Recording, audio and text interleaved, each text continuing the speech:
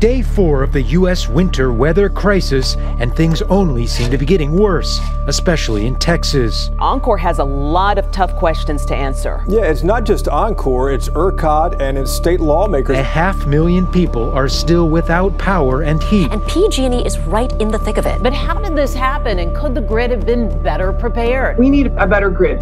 And now if we get this through, we will have the means to be able to bring our grid up to speed for both capacity and for resilience.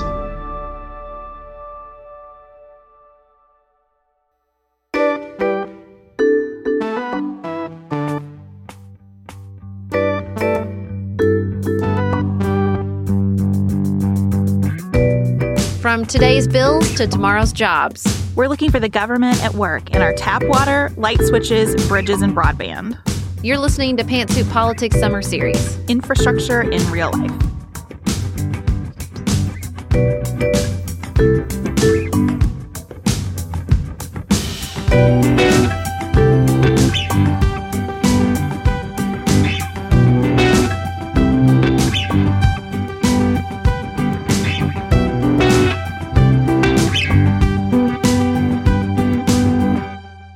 Welcome to the second part of our infrastructure series. We kicked it off with water, and now we're moving on to everyone's favorite utility, electricity. I don't know, do we pick favorites among the utilities, Beth? I don't like to tempt fate that way because water is pretty important. But if we have to rank them, probably water is my gold and electricity is my silver. How's that? That's good, and I think that's appropriate because, again, while water and the infrastructure supporting it, they have always been essential to human life. Most of human history was written without the use of electricity. Now, we've always had energy, obviously, but not electricity. Now, electricity is made from the particles that are charged by movement. So electricity in a form of energy has always existed in nature. No one invented electricity. Now, a lot of people and a lot of cultures, including good old Ben Franklin and his sturdy kite, did contribute to our discovery and understanding of electricity, but it's not like it didn't already exist. It wasn't until the mid-1800s that we began to see inventions that really harnessed that energy, specifically Thomas Edison's incandescent light bulb, that could burn continuously for hours and really, I think, changed the course of human history. For a century, Americans had been depending on wood as a primary energy source, but in a relatively short amount of time, electricity became the dominant source for both heat and light. And our demand for energy grew to the point where America was doubling its energy consumption every 20 years. Today, over half of our electricity in the United States comes from natural gas and coal. It might be helpful to think for just a second about what fossil fuels actually are, because we learn this stuff in science class and then move on. When we're talking fossil fuels, we mean that dead organisms have decomposed in a very particular way over thousands of years, resulting in a highly combustible liquid. And there are two major problems with using that highly combustible liquid. One, we only have what we have of them. We cannot just make more. And two, they release enormous amounts of carbon dioxide into the atmosphere. And that's where we get to renewable energy. Renewable energy sources get at those two problems. We want to move and extract energy from substances that are plentiful and that can be used over and over and over again, that don't emit harmful amounts of carbon dioxide. There are several types of renewable energy sources: biomass, geothermal energy, hydropower, solar power, and tidal and wave power. But the biggest problem, especially with renewable energy, is that it can't be stored in large quantities. Electricity mostly has to be produced as it is used. And that gets to the question of reliability. We have a feeling right now that coal is a reliable source of electricity because even though we can't store the electricity created from coal, we can store the coal. The challenge with renewable energy sources is that we need to create technology allowing those sources to have that same level of reliability. And so we have all these different energy sources. We have them coming together across the country in what we call the grid. It's coming from different sources made in over 7,300 power plants across the United States, transmitted over nearly 160,000 miles of high-voltage power lines, millions of miles of low-voltage power lines, and distribution transformers. And we connect all of these so that the electricity can be rerouted as needed. That's a major difference between electricity and water. Electricity is much easier to share across massive regions. When we talk about the grid, we mean all of these substations, transformers, power lines that have been connected to improve that cost and reliability that we see in our electricity grid. We started connecting our localized systems after World War II, and it has massively impacted our economy and our lives.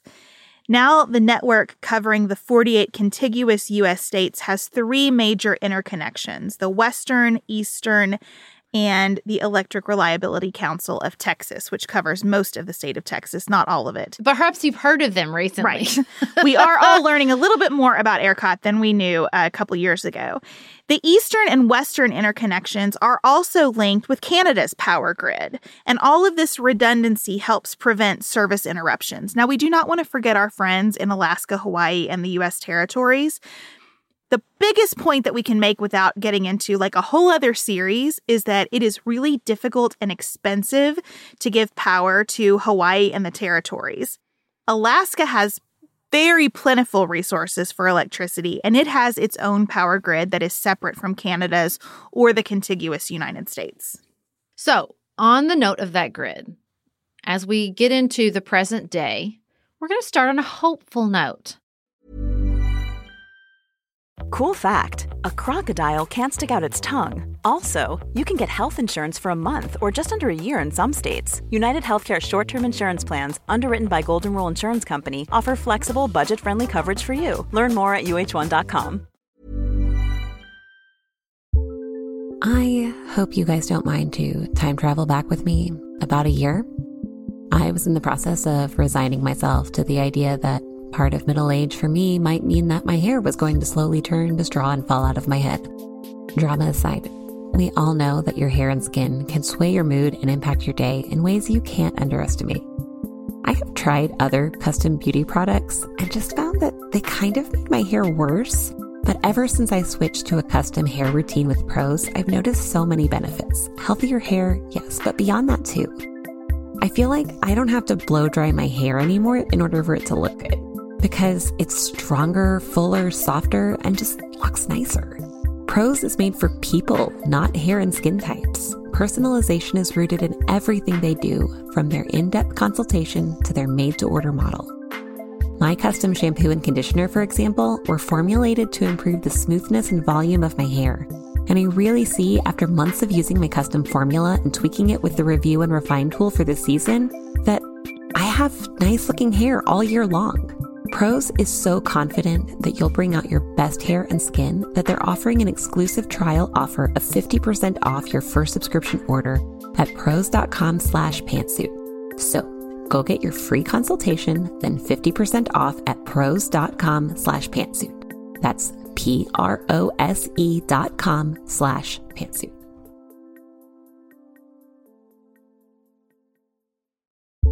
Traditionally, financial planning advice is either only for those who are already wealthy or salespeople calling themselves financial advisors who say they'll give you free financial advice but really just sell products to earn commissions.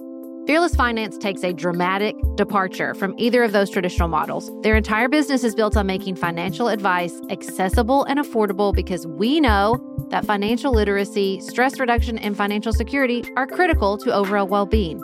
I'm a little bit obsessed with Elizabeth, our Fearless Finance advisor. I've had an array of advisors in the past who answered questions like, should we be spending less on this, with evasive answers like, it depends on your priorities. Not Elizabeth. She answers with actually helpful guidelines. You're spending more than the average family of 5, or I'd like to see this increase by 6%. Thank you. This is Fearless Finance's mission, to make advice affordable and accessible. You meet with your planner virtually and they charge you by the hour. You only pay for the time you use down to a quarter hour. Their planners meet with you where you are on your financial journey, no judgment. Visit fearlessfinance.com today. You can chat with a planner for free to make sure it's a good fit, and you'll get $50 off your first planning meeting when you use the code PANTSUIT. That's fearlessfinance.com and use code PANTSUIT for $50 off your first planning meeting.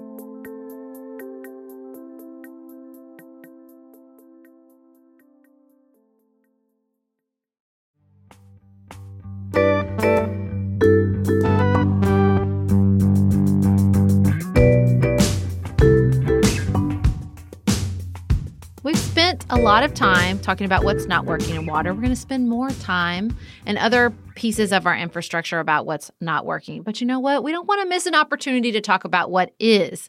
And there is lots to celebrate when it comes to our energy infrastructure that works so much of the time. In fact, its dependability is the exact reason that it often drops off our radar. Here's Adi Tomer from the Brookings Institute, who we heard from in the first episode. Infrastructure, people take it for granted.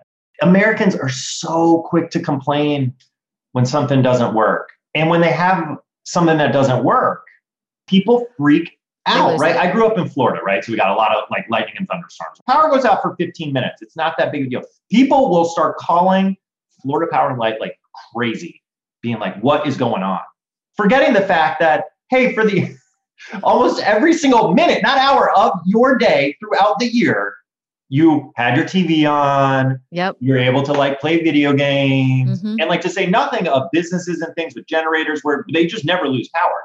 The element that's really hard when you work in this space is how much people take it for granted and then get angry when the little systems don't work for them. Now imagine when infrastructure doesn't work for you every day. And that's an important reminder. 940 million people across the world still do not have access to electricity. 3 billion people don't have access to clean energy that they can use to cook indoors. Electricity is absolutely crucial to create living standards that allow people to thrive. And our economies to thrive. And when we talk about the infrastructure that is the foundation for a growing and flourishing economy, the electrical grid that the United States has built over the past 100 years is absolutely essential to that. And for the most part, people are willing to pay for it. Our listener survey showed that energy costs are fairly consistent across the country. The average monthly bill among our listeners was $150 to $170 a month. That was the same whether you're living in the Northeast or the Midwest or the South. Now, we did have people tell us that they see those big fluctuations in energy costs so that monthly costs can really jump.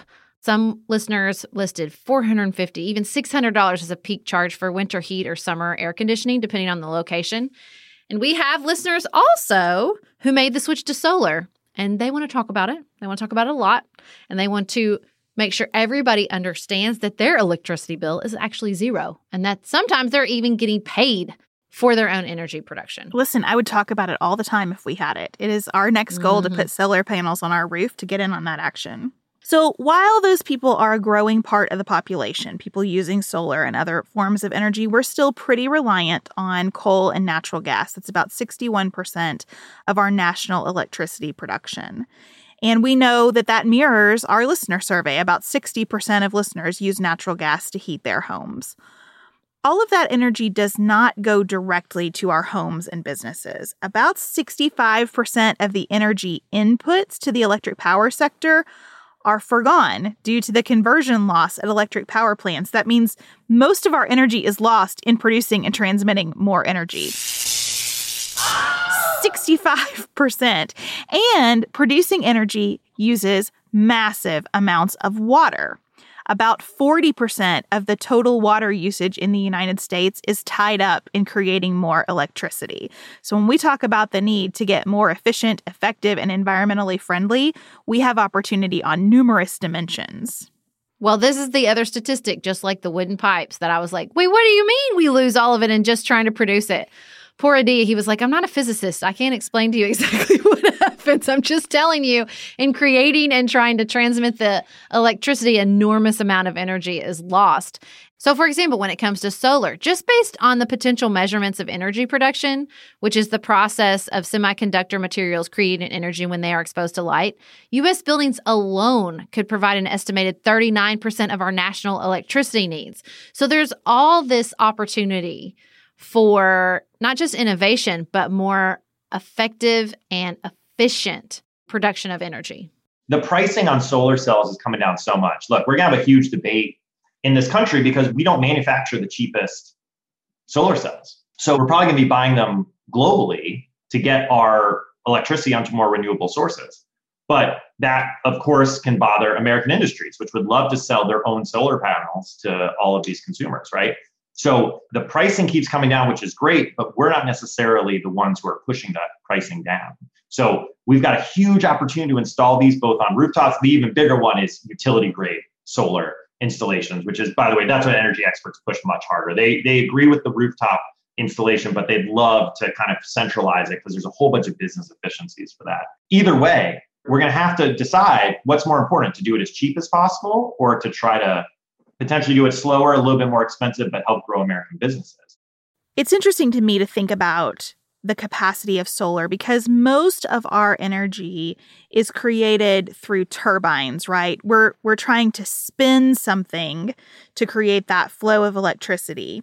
And when you have the ability to harness light and convert it directly into energy without that step in the process, you can imagine how much more efficient that is and how much more cost effective it is. And as Adi points out, we have some hard decisions to make because a lot of that semiconductor material, which is something we've talked a lot about on the Nightly Nuance, is manufactured throughout the world, but mostly not here. We have a very small share of that market in the United States. And so the question is, do we want to get into this fast or do we want to slow it down and let American businesses catch up to make those parts so that it's adding to our economy on numerous levels instead of just a couple? Well, and I think what's so difficult about energy infrastructure, and as we talk about the needed transition to more renewable energies, is that it would be really great if we could just deal with the scientific reality and the pragmatic data on the ground. But that's not how this works in a democracy. We also have the political reality that we really have to deal with. And this entire debate really sets us apart from many of our international counterparts, both in our political debate over how to handle climate change in this transition to renewable energy, and what Joseph Kane, who we heard from in the last episode, describes as a lack of a national infrastructure vision. We're skipping a valuable step of why are we doing this to begin with? What's the vision we have for our infrastructure nationally? Many of our peers internationally, Canada, the UK, Australia, Japan, Germany, these countries all have national infrastructure plans. They have national infrastructure visions where they look at collections of projects and collections of places and investments in those projects and in those places in view of these bigger priorities, including, I would argue, climate issues, digitalization and technological change, workforce development. Once you build a facility, you actually have to manage and maintain it. And that requires certainly human capital and people to be involved in that. And then fiscal health. How are we going to be paying for this in reliable and sustainable ways? The question is, how do we go about creating that national strategic vision in a country that is as complex, diverse, and contentious and as ours? Polarized. Yes.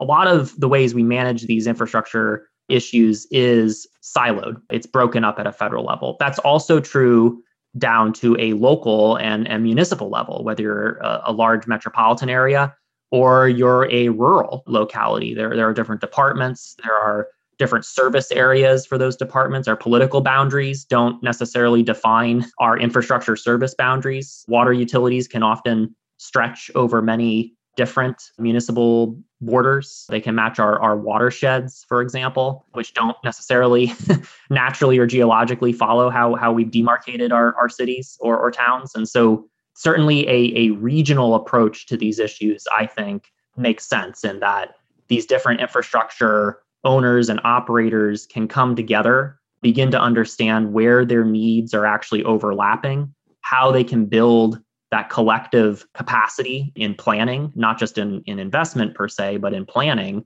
to understand how they add up to a bigger whole for their region. So the geographic enormity of our country can make a unified infrastructure vision seem nearly impossible, but there are positives as well because different parts of our country can act as incubators or pilots for innovation. So a lot of places that are seeing larger and growing populations, that are seeing increases in economic activity, that provides the certainty in terms of revenues for utilities to take on a lot of these projects. Of course, in these regions too, you have leadership that tends to be more imaginative, and that isn't necessarily a political thing. It's just because they have that extra capacity, they have the extra wiggle room to try new things, to try new types of designs and new projects. I like to emphasize the economic foundations of the region as being directly tied to, well, how we invest in our infrastructure, period. even though it is out of sight and out of mind for many of us, the reason that it can be better performing or more forward-looking is directly tied to how our region is doing economically. I think this is a really nice callback to our conversation surrounding water infrastructure. And what we see is when there is investment, there is not just more money and political wiggle room, but there also is more capacity to invest in the future, and not just invest in the future monetarily, but invest in the future with smart ideas and innovative thinking and really forward-looking leadership. And I think that's really a call to action for all of us in our communities, whether it's a growing community that has that bigger base of ratepayers, but back to, that ongoing conversation about how we act more like citizens than just consumers. And so how we really provide support and advocate for this type of investment and advocate for this type of innovation in our own local communities. Tired of ads barging into your favorite news podcasts? Good news. Ad-free listening is available on Amazon Music for all the music plus top podcasts included with your Prime membership. Stay up to date on everything newsworthy by downloading the Amazon Music app for free or go to amazon.com/news ad free. That's amazon.com/news ad free to catch up on the latest episodes without the ads. We use our phones for everything at this point, but did you know that you can use it for some sexy me time? Don't worry, your fantasies are safe with Dipsea. Just don't forget to use your headphones. Dipsea is an app full of hundreds of short, sexy audio stories designed by women for women. They bring scenarios to life with immersive soundscapes and realistic characters.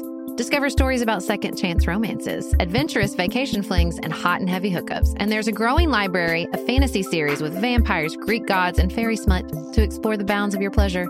New content is released every week, so in between listening to your favorite stories again and again, you can always find something new to explore. They also have soothing sleep stories, wellness sessions, and sexy written stories to read.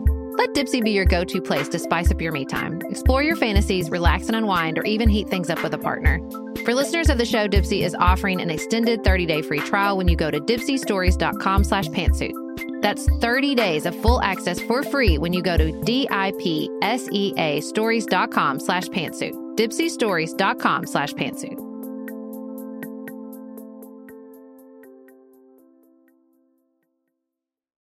This show is sponsored by BetterHelp. My son Oliver is almost 2. The desire for more hours in the day has never been more real for me in my life. An extra hour for reading, for sleeping, for working, for playing, I could use any of it. A lot of us spend our lives wishing we had more time. The question is, time for what? If time was unlimited, how would you use it? The best way to squeeze that special thing into your schedule is to know what's important to you and to then make it a priority. Therapy can help you figure that out, help you find what matters to you so that you can do more of it. Just last week, my mom actually asked me about my experience with BetterHelp after hearing ads like this one for it. And I'm telling you what I told her. BetterHelp was the perfect solution for me in a time of my life when I had too many plates to juggle, but still very much needed to talk to someone about the experience of keeping all those plates in the air. BetterHelp made therapy easy and accessible right when those were qualities I needed most. If you're thinking of starting therapy, give BetterHelp a try. It's entirely online. It's designed to be convenient, flexible, suited to your schedule. You just fill out a very brief questionnaire to get matched with a licensed therapist, and then you can switch therapists anytime for no additional charge. Learn to make time for what makes you happy with BetterHelp. Visit BetterHelp.com/pantsuit today to get 10% off your first month. That's BetterHelp, HELP.com/pantsuit.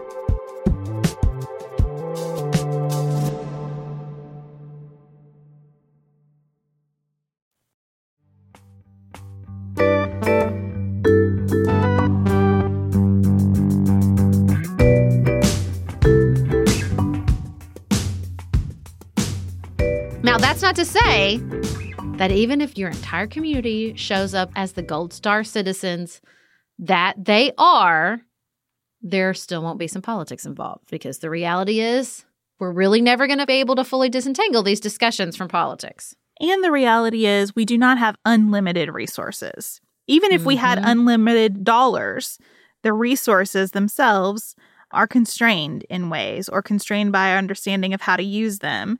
And so we really have to look at money as investments And we also simultaneously have to recognize that we must put some money in places that do not have a huge rate of return, because we cannot allow parts of America that are not currently growing, that don't currently feel like economic engines, to fall too far behind.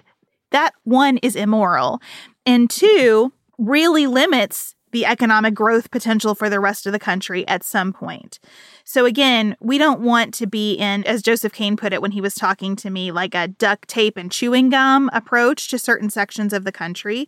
We have to think in a much more strategic way about where we put dollars and what we invest in. One component of turning from a consumer mindset to a citizen mindset is moving from a transactional idea around our utilities that we give you money, you give us this, and that's the end of the story. We're expanding beyond just a transactional model. The other component, I think, is that our timeline needs to expand when we're thinking as a citizen, that we're moving beyond just, what does this mean right now? What does this project mean in my life right now, or even 5 years from now, or even 10 years from now, that we have to expand far into the future, and we have to think about what we want these utilities to look like for our kids and our grandkids. And so I think that's the other component. And then I think exactly what you just named, the other component of taking that citizen mindset, moving outside of the individual perspective, right? That this is really about me, but that it is about me as one member of the group, right? And so we are only, especially when it comes to infrastructure, not to like preach a gospel, but it's really about the least of these, right? Like the weakest part of the infrastructure is something that we should all keep ever present in our mind, even if we live in the strongest part of the infrastructure. And I think the electrical grid is a perfect place to examine that, because we have that history. We have history of parts of the United States not getting electricity for decades after other parts of the United States. And we know that was a drag on those areas of the country's economies, and their economies are a part of our economy. And I think that keeping all that layered complexity and our interconnectedness, we can't keep that interconnectedness front of mind when we're talking about a literal grid that interconnects all of us, then man, we have our challenges. The grid is a beautiful metaphor for how we need to operate, right? That you must have some redundancy, that you must have some overlap, that you must kind of borrow sometimes, and sometimes you put more in than you're using, and that there's shared cost and shared responsibility for it. I don't think we need to put all our chips in one type of renewable energy, right? As we look at an approach that includes solar, geothermal, biomass, nuclear, perhaps, as we think about where we're headed, a lot of it is not going to feel good to us as consumers. We might have moments where we think, I just cannot fathom that this wind situation works. And I think we have to trust that the people thinking about this really want it to work consistently and reliably all the time and are considering those factors. But it reminds me of our conversation about water reclamation, that sitting in my house, the idea that water is part of our sewage and then gets cleaned up for me to drink it, that doesn't feel awesome. I have questions about it, but I also have read enough to be convinced that it works and that it is safe, and it's not only safe, but it's responsible.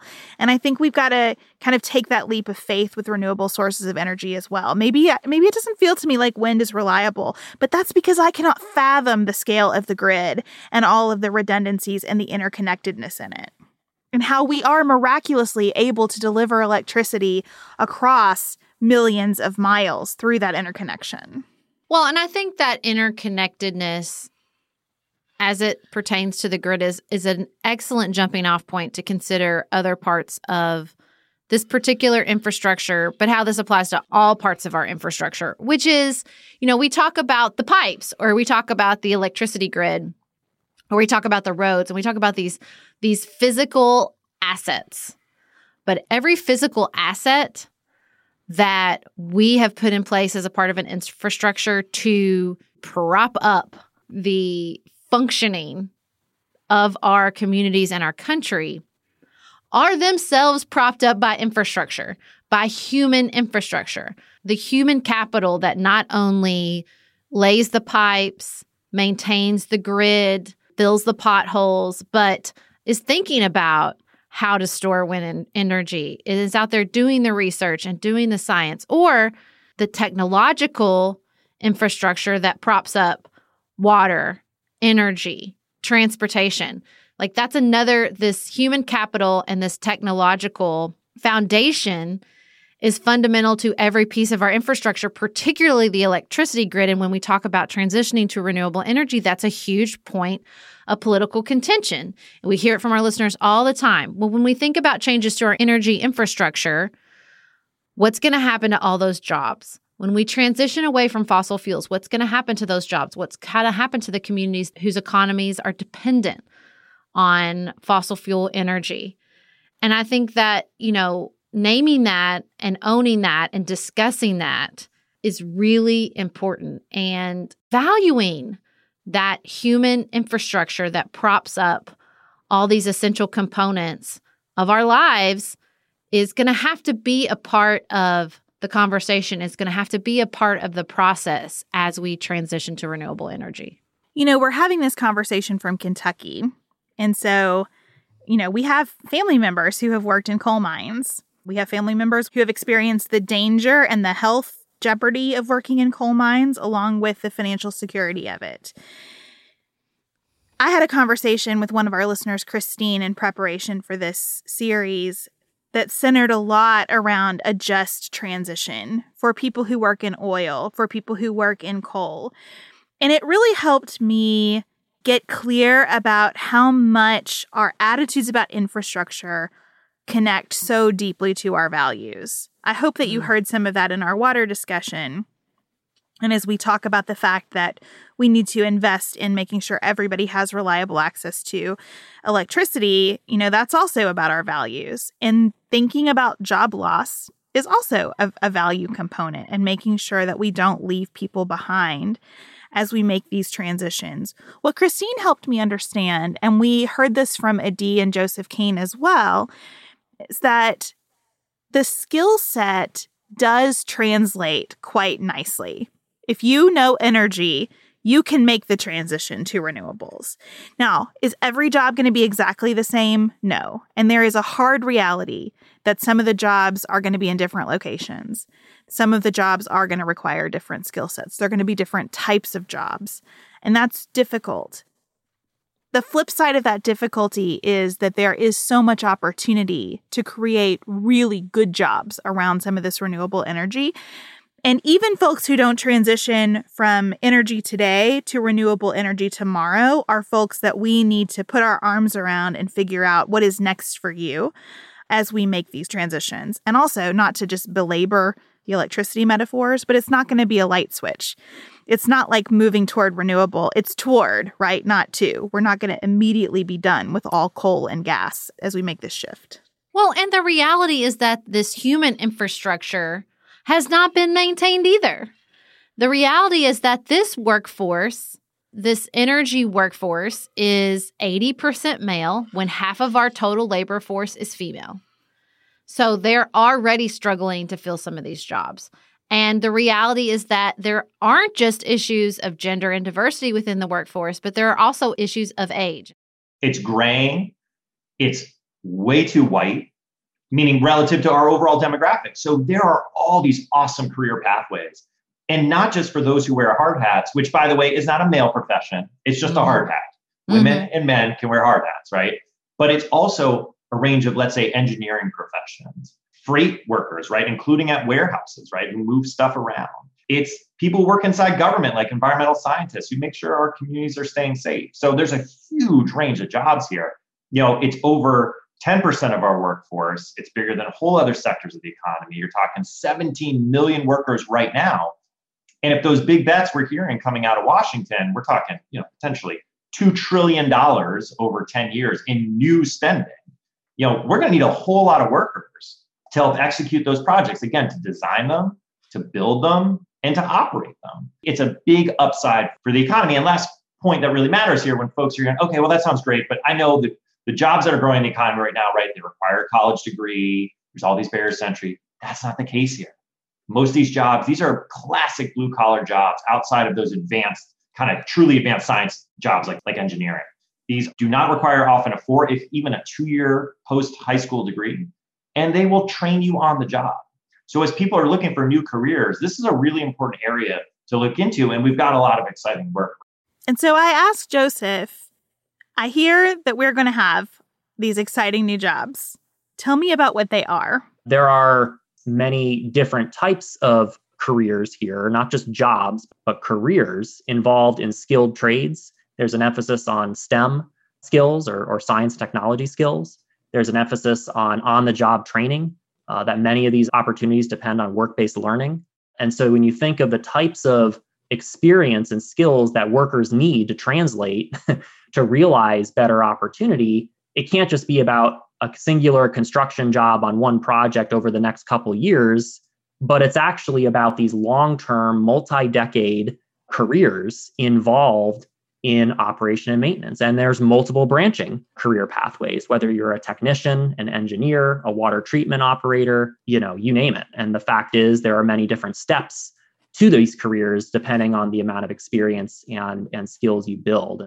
So we have this human infrastructure that needs maintenance and investment and innovation because it's graying and there's problems particularly that we need to address so we can make a just transition to renewable energies. But there's also this issue of technology, not only that we are using technology to make the most efficient and effective use of the energy sources, but also weaknesses in our security that exposes us to lots of vulnerabilities. I mean, we all saw that recently with the ransomware attack on the Colonial Pipeline. And our infrastructure at all levels, but particularly our energy infrastructure, is very vulnerable to these types of cyber attacks. And a vulnerable energy infrastructure is a national security issue. I've been thinking about this because everything I'm reading suggests that the more we see information about our usage of water, of electricity, et cetera, the better we'll be in managing our own personal uses of that energy. And I totally agree with that. And as I was reading about it, I kept thinking, doesn't that make us even more vulnerable to hacking? If something in my house is measuring and displaying for me how much energy or water I'm using, doesn't that increase the likelihood that someone can come in and hack it? And then the Secretary of Energy, Jennifer Granholm, just tells us on a Sunday morning show, we're already vulnerable. Another country already has the capacity to come in and just shut down our entire grid. You told Congress last month that you think the energy sector needs to do better at defending itself against cyber threats. And just so people understand, most of the energy sector, most of how we get power in this country is the private sector. It's not government. Do you think that adversaries of the United States have the capability right now to shut down the power grid? Yeah, they do. I mean, I think that there are very malign actors who are trying, even as we speak. There are thousands of attacks on all aspects of the energy sector and the private sector generally. I mean, the meat plant, for example. It's happening all the time. And this is why the private sector and the public sector have to work together. And this is what the president is doing. He's working with our allies. He's working with countries around the world because other countries, even Russia, they don't want to see their sectors attacked by malign actors, by rogue non-state actors, not to mention state actors. So working with other countries, working with the private sector, working inside of our own government. The president has issued these executive orders to make sure that our own house is in order, making sure that citizens are able to protect themselves. So just having that awareness, I don't think it's a moment to step into fear about adding technology to our grid. It's just a reminder that securing those systems also costs money, also creates jobs, also creates opportunity for people, but it requires significant focus and investment. Do you want a bra that's sexy or a bra that's comfortable? Traditionally, the advice would be pick one. But thanks to Third Love, you can have both. Third Love was started to take all the frustration, out of bra shopping. That's why they make solutions for every bra problem, aka Braplum. Their bras make it easy to bring back perkiness you haven't seen since high school, get smoothing, you-know-where, and have straps that actually stay put. Designed at their headquarters in San Francisco and made from premium materials, they put every style through hours of wear testing on real women, including themselves, before it's given the stamp of boob approval. Comfort and support are guaranteed. Plus, whether you're a AA or an H cup, their virtual fitting room will help you find your perfect fit fast. They even invented half cups. No more feeling stuck between 2 cup sizes that don't fit. It's time to get your problems solved. Visit thirdlove.com and get $15 off your order with code PODCAST15. That's code PODCAST15.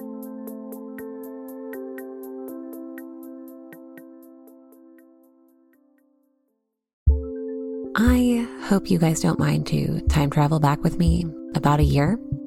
I was in the process of resigning myself to the idea that part of middle age for me might mean that my hair was going to slowly turn to straw and fall out of my head. Drama aside, we all know that your hair and skin can sway your mood and impact your day in ways you can't underestimate. I have tried other custom beauty products and just found that they kind of made my hair worse. But ever since I switched to a custom hair routine with Prose, I've noticed so many benefits. Healthier hair, yes, but beyond that too. I feel like I don't have to blow dry my hair anymore in order for it to look good, because it's stronger, fuller, softer, and just looks nicer. Prose is made for people, not hair and skin types. Personalization is rooted in everything they do, from their in-depth consultation to their made-to-order model. My custom shampoo and conditioner, for example, were formulated to improve the smoothness and volume of my hair. And I really see, after months of using my custom formula and tweaking it with the Review and Refine tool for this season, that I have nice-looking hair all year long. Prose is so confident that you'll bring out your best hair and skin that they're offering an exclusive trial offer of 50% off your first subscription order at prose.com/pantsuit. So go get your free consultation, then 50% off at prose.com/pantsuit. That's prose.com/pantsuit.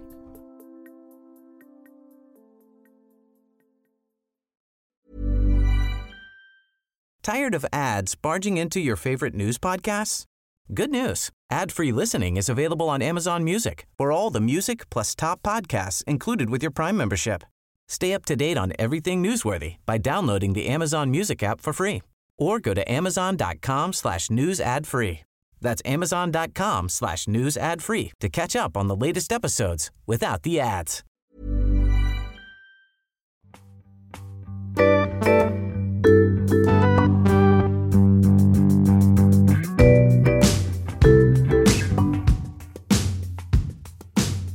I think that's an important moment of clarity as we talk about all these layers of investment and innovation needed in our electrical grid, because it's in a moment of transition in a way I think many other pieces of our infrastructure isn't. And transitions are hard.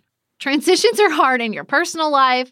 Transitions are hard in a community. So when we're talking about the transition of a massive piece of our national infrastructure, a transition because we're moving to more technological solutions, transition because we have a graying workforce that's going to need to be either retrained or invested in a completely new way, and transition because we're moving to another type of energy.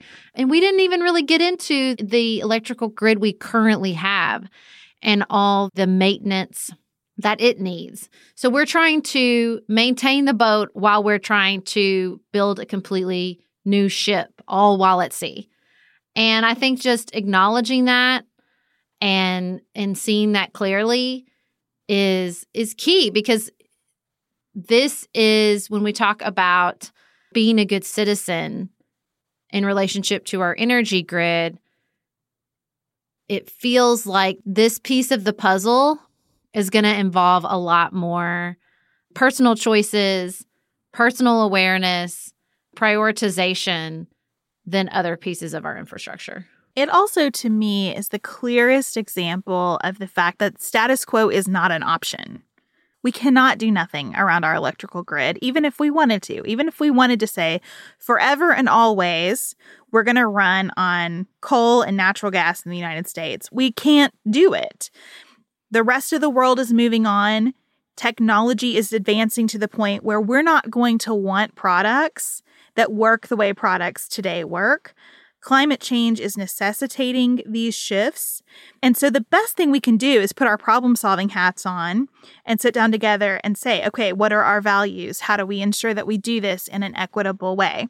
How do we ensure that it's a net gain for everyone as we move forward? And I really believe the more I learn about these technologies, that is possible, that it's not only the difficulty of the transition, but like many transitions, the possibility of the next step is so much healthier for all of us and so much richer in terms of opportunity and so much more just on its own terms because the energy is cleaner.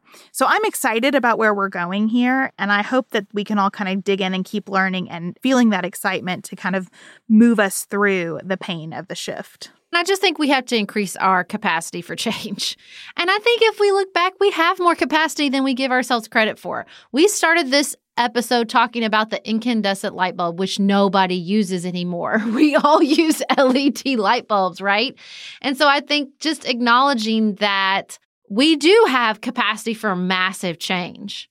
You and I are turning 40. When we were born, nobody used cell phones, right? Like we have the capacity to dramatically shift our practices and our products and our budgets to adapt to more cost. You know, people found room in their budgets for cell phones and they're not cheap.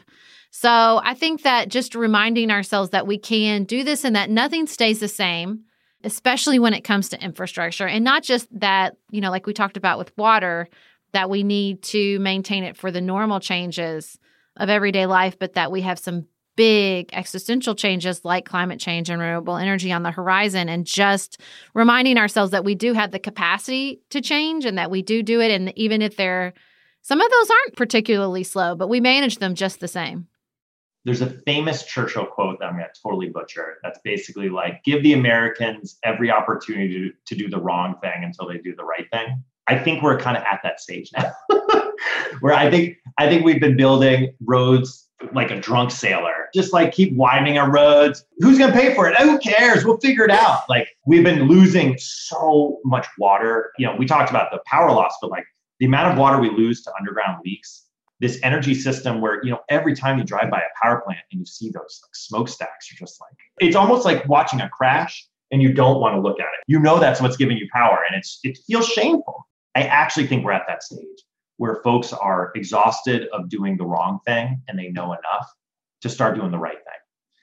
I'm also hopeful because I really do believe this. We have such an all-star team in Washington inside the federal government right now. So, I mean, Congress, sure, too. And there's great staff all over the place there. But I have no problem saying this on the record. I mean, the professionalism of the current administration now, the Biden administration, is so fantastic. And so they really want to make a difference. And they want to advance to this more equitable and kind of sustainable approach to infrastructure. And that's why I think you're seeing it. It's the number one priority of them now that they got, you know, the recovery plan over the finish line. This is what they, I think, want to hang their hat on. Politically, by the way, I think they want to probably run on this in 22. Yep. So they really want to get over the finish line. So when you combine all this, we know what we've been doing wrong. We know now what to do right. And we've got actors who want to help us do the right thing. That's a really potent combination. So I think we're going to look back on this period, honestly, the way we now look back on what our grand and great grandparents did during the New Deal. Be like, you know what?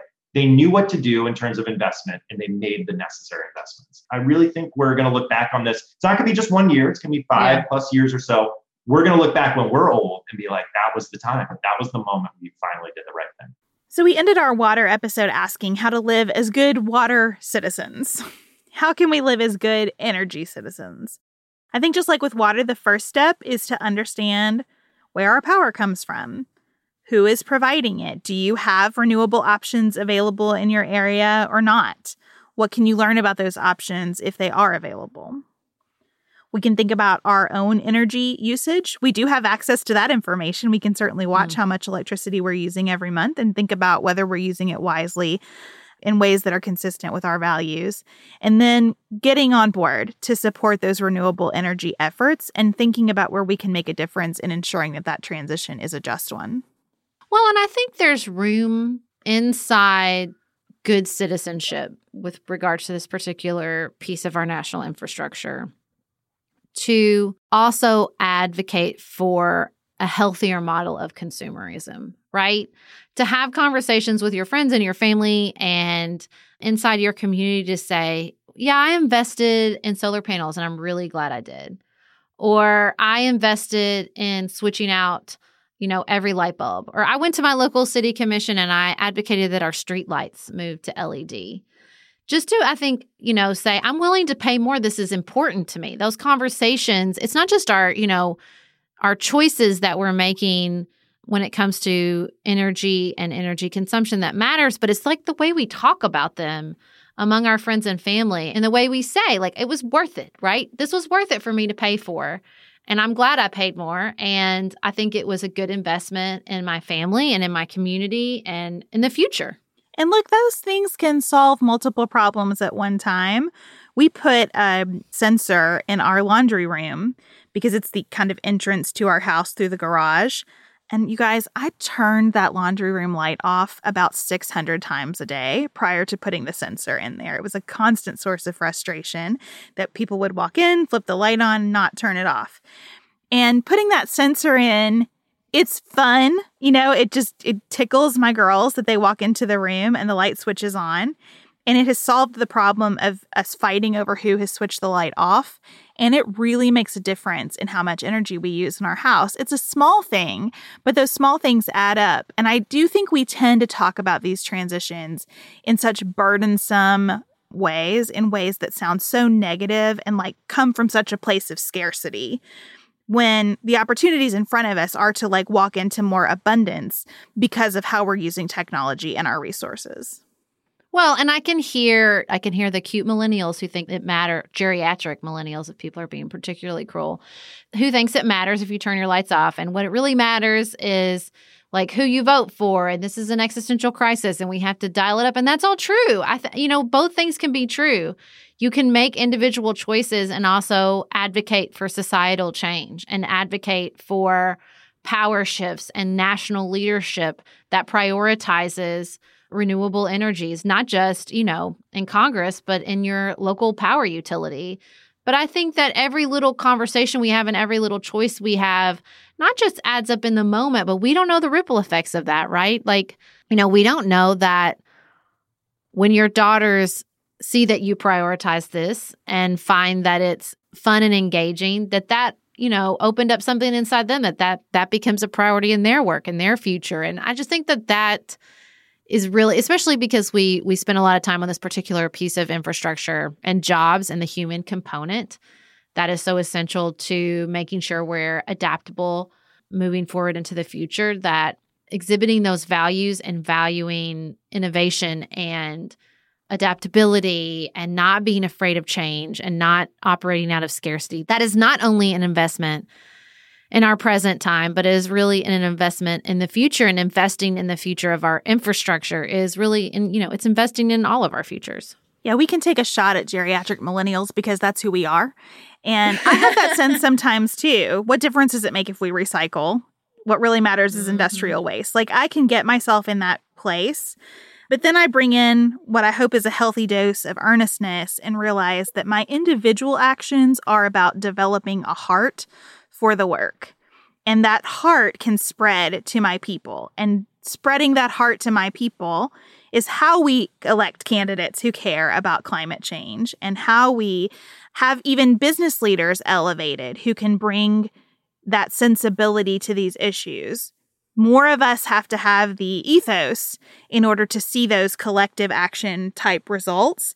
And so practicing it in small ways, I think, contributes to that stream. It's just like my little cell of the grid, right? But I'm trying to do my part here. It's a piece of that vision that we were talking about before that is essential. There is a pragmatic reality to infrastructure, but cynicism can't be a part of it. Cynicism doesn't build trust. Cynicism doesn't build political momentum, but hope does, and a vision for something better and a belief that something better is available to us most certainly does. And I think that that's an essential component, not only to conversations surrounding infrastructure, but the work of infrastructure itself. I fully embrace the improv mentality about electricity in particular. It's a yes and. I don't hear people out there making invalid points about electricity very often. We have to hold a bunch of complex things together and just keep looking for new answers. Because the most beautiful thing about electricity is that we have this long history of figuring it out. And if we were able to figure it out in Thomas Edison's time, I know that we can figure out what's in front of us. And to Adi's point that Americans, get every opportunity to do the wrong thing until they do the right thing. I always think about all the time that we were so dependent on whale oil to the point where there were almost no whales left. Now, I don't want to get to that point. I'm not advocating that point, but there is a history of us walking up to the edge and being like, okay, never mind, we're not going to do this anymore, and turning around and going in a different direction. We don't have to advocate for that shift. That shift is happening when it comes to renewable energy, period. And not just because everybody wants to be good people, because there's money to be made. And that's a real motivating factor for Americans and everybody else. We have to see that part as clearly as we do the challenges that still lay in front of us. Well, thank you for considering this topic with us. We are going to move into transportation on our next episode. And we hope that you'll join us again for more infrastructure in real life.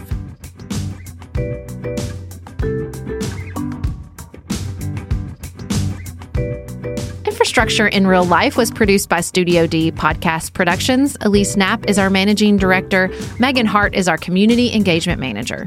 Special thanks to every expert who spoke to us for this series and our series contributors, Alyssa Maxwell, Monty Lawson, Courtney Verclair, and Jordan Bond. Braid Creative and Kathleen Shannon put together the very cool, groovy graphics for this series. You can purchase a companion book box for the series and join our extra credit book club through Wild Geese Bookshop. Our show is listener-supported. Special thanks to our executive producers.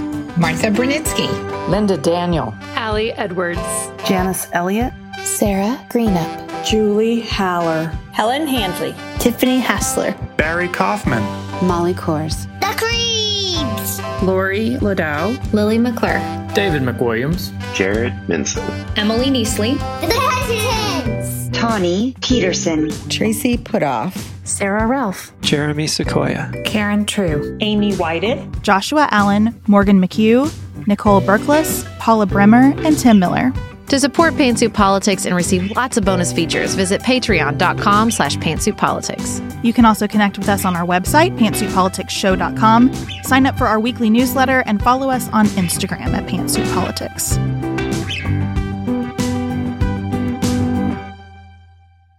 What's the vision we have for our infrastructure nationally? Hang on, I don't know where you are. Oh, you have skipped way ahead, I think. Oh, I did. There's the job section. Yeah. Damn it. I was like, why are we talking about this part? Okay, but I like this. Yeah, I think that's fine. I got lost. Okay, so thanks we did for the playing solar along cell with Cut and Paste with Sarah and Beth, everybody. I know, right?